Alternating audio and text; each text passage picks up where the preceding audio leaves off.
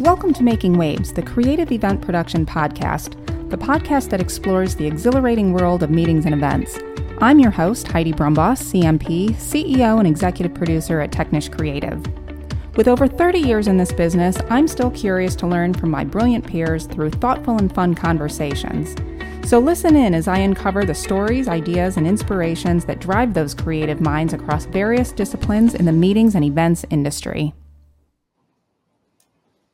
Hi, everybody. Welcome to Making Waves, the creative event production podcast.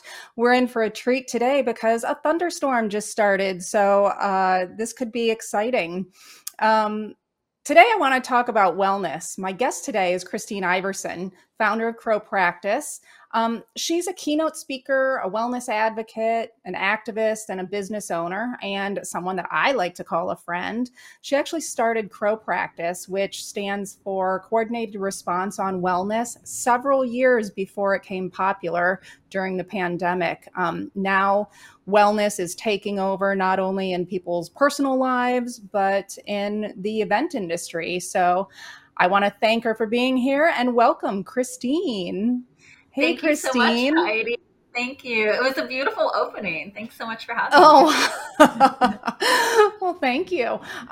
So I know that your business has kind of boomed in the last year, 2 years, as much as, it was kind of a nice reaction to the pandemic and everything. But you got started in this many, many years ago. I want to know a little bit about your background. How did you get started?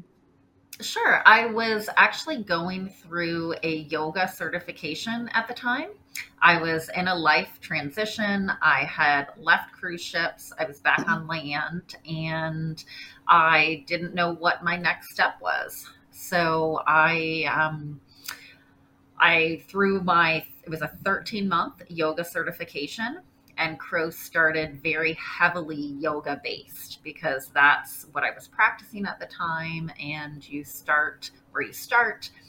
We started offering yoga and then expanding with other fitness classes like boot camp, Zumba, in corporations and apartments before we really got into DMCs and the live event world. So why do you think the wellness concept is taking off at events, or why has it taken off in the last few years? There was a huge wellness trend pre-COVID, and then obviously with the virus, with everything that happened to the world at large and to specifically the event industry. I don't really have to convince anyone that their dollars are well spent on wellness. It is needed from all aspects: physical, mental, emotional. So that's interesting. I want to talk about the investment part a little bit later, but first I want to talk about how is wellness being incorporated into events, but kind of specifically corporate conferences and things, because that's where people are leaving their homes for multiple days. They're staying in a hotel, they're eating in restaurants, they're doing a lot of things. And I think the kind of the old snapshot of what a conference looked like and what business travel looked like has changed. And there's a lot of opportunity, and I want to hear about how you're incorporating it into an event like that. Sure. We offer over 100 different services. So we have several different categories. So one that people often think of first when they hear wellness would be fitness sessions. So this could be yoga, boot camp. It could be a pound session, which would be more of a unique service, or something like sound healing, which is one of the services that I love to sell and also participate in if you're unfamiliar with sound bowls. But we also have puppy yoga and goat yoga. So a wide variety of fitness classes nationwide. Then we have flow stations. So a flow station would be something where it's a high pax count over several hours. So usually there's going to be a number of other activations going on. Maybe it's a trade show, maybe people are checking in and this is their registration process. So we often offer chair massage on a flow, aromatherapy where they make a bath salt, or they can make their own tea blend, would be another popular service that we have.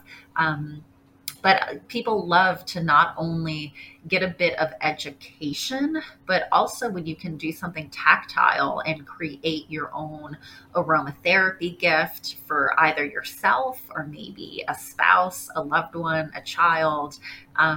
It's great. People love the experience. Yeah. So I want to talk a little bit about uh, well, here's an issue that I've felt and that I've heard, but wellness is kind of personal.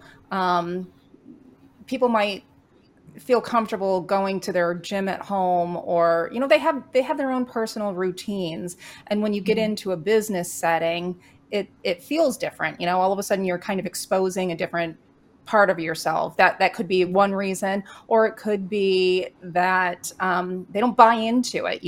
They come for the networking, they come for the education, they come for the business content, and it's kind of woo woo. It's kind of, people think that, well, some people may think that it's not really business, it's something else. So how have you encountered that, and what have you heard that Mhm. kind of opens the door to that at events? Sure, sure. I'll say that industry trends do show that in terms of fitness classes, sometimes they are not attended well. And our numbers do confirm that, although we sell a lot of fitness classes. Now, where the industry is going is more wellness tracks and incorporating wellness into every single day and every single aspect of a meeting. So, what that looks like is more of the food choices, which would be on the hotel, or the space choices. By a space choice, I mean like a meditation area, a Zen den room, a quiet space, because when you're at these conferences for 2, 3, 4 days nonstop, sometimes just a relaxed chill room is appreciated. So, do you think that it's a demand that the public is asking for? Because we all know, work from home has become popular. There's a growing population that is thinking more about work-life balance, and their priorities are different. And it could be the younger generation, or it could be everyone, because they experienced it for a couple of years working in a different situation. And a lot of people kind of learned to prioritize their wellness and their personal lives. So, do you think it's coming from that? Two things. One, anytime we have the younger generation, our numbers are higher. So that's to be noted. And then, secondly, when it's personal, but yet companies do see the value. We've had individuals after a tea workshop write a note to their employer thanking their employer for this beautiful experience that they provided. So there's a lot of, and that is not uncommon for us either. Post a program for us, our providers will fill out surveys and give us data. So we have our providers' perspective. But when we get the participants themselves writing their employers' thank you notes for, this aromatherapy and sound healing experience, I've never experienced anything like this. And I'm so happy to be working for a company that will provide this to us. I feel like that is a win-win-win for everyone. So, do you think the event planner? Ooh, that was a big one. I don't know if you heard that on your end. I did. I did, yeah. Do you think the planner or the buyer, the end client, do they see the same kind of value? Like they might feel like that's great that people appreciate it, but is there a true return on investment? Um, I will say that data does show that team building will have a return on investment. So that team building can look like a corporate team build from a corporate company, or that team build can look like a workshop experience, a speaker, a fitness class, but there is real data to prove, which is why, these companies are investing in the expense of bringing their employees together live and giving them some type of unique experience. Do you think there's any pushback from attendees that believe that, you're just pushing this ideology on me and I'm not going to participate. I'm just here for the classes. I'm here for the CEUs. Do you see that? Or do you think there's So, potential for that? yeah, I'll say on a per program basis. So, a lot of what we offer is optional. So, no one's being forced to attend something. On the few occasions, for example, the end client was a pharmaceutical company and they travel a lot. So they were actually, everyone, 150 people were required to attend a self defense class because their Oh, that's CEO great. believed, absolutely, their CEO believed that their job with all of their travel and you could, uh, I'm going to say a lot of the times they're not carrying pharmaceuticals, but someone who wants pharmaceuticals may think that they are.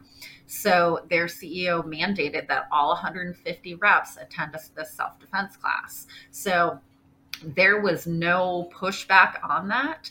When the CEO of a multi-million dollar company, she felt incredibly strong that she wanted her people to have this experience in education.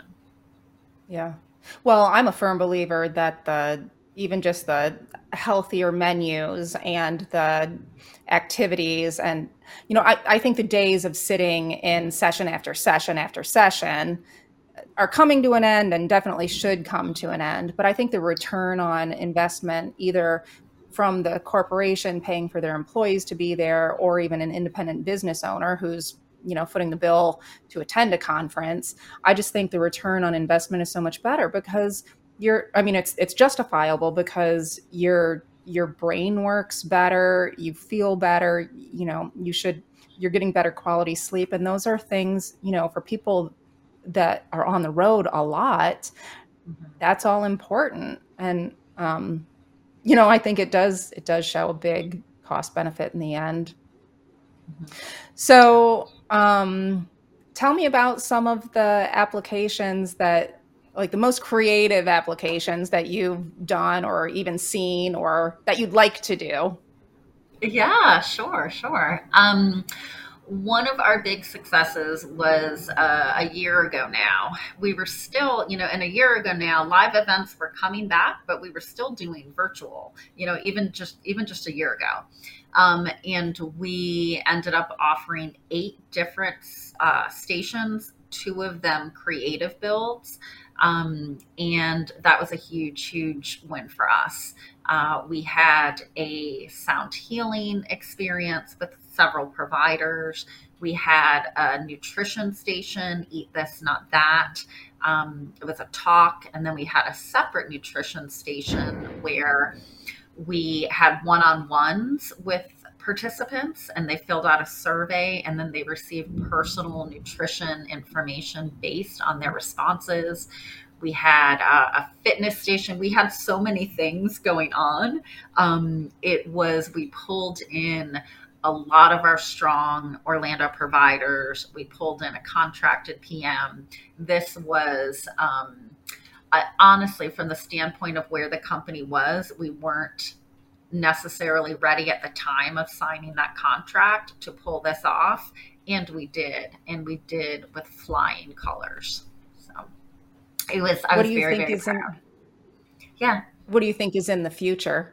Like, how do you see things evolving? And right.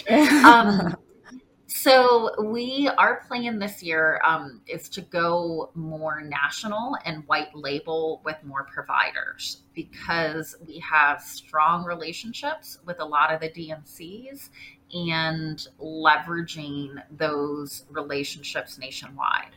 So we're focused right now on building out South Florida, and Chicago seems to be where we're getting the most proposals and traction right now. A few things in other cities, DC, Jersey, Vegas, here and there. But yeah, I feel like the future is multiple services, multiple days. There's a benefit. I just sent a proposal to Boca, and it is for like a dozen services to Boca. And there were several things which we could not provide, but the client was interested in all of these things. And it's so much easier for the DMC to come to one vendor and get 12 out of the 15 services that they're going to contract. I can't wait to see what happens. Likewise. So, Kristine, if somebody wants to follow you or get in touch, where do they find you? Yeah, absolutely. Crowpractice.com is the site. Our Instagram handle is @wellnessexperthub. We're on Facebook, and I do have a personal site, www.kristineiverson.com. And that's obvious. I didn't even get to, I forgot to even mention the book. I assume the book is available at the website, Calm in the Chaos. You want to talk a little bit about that before we part ways? Sure. In COVID, live events, we all had some downtime. I wrote a book called Calm in the Chaos. That's what I did with my time. It is a bit about my personal journey, and I'm sharing some tools and techniques that have helped me. Fantastic. Well, thanks so much for being here. Hopefully you are relaxing with a nice cup of tea or something in this storm.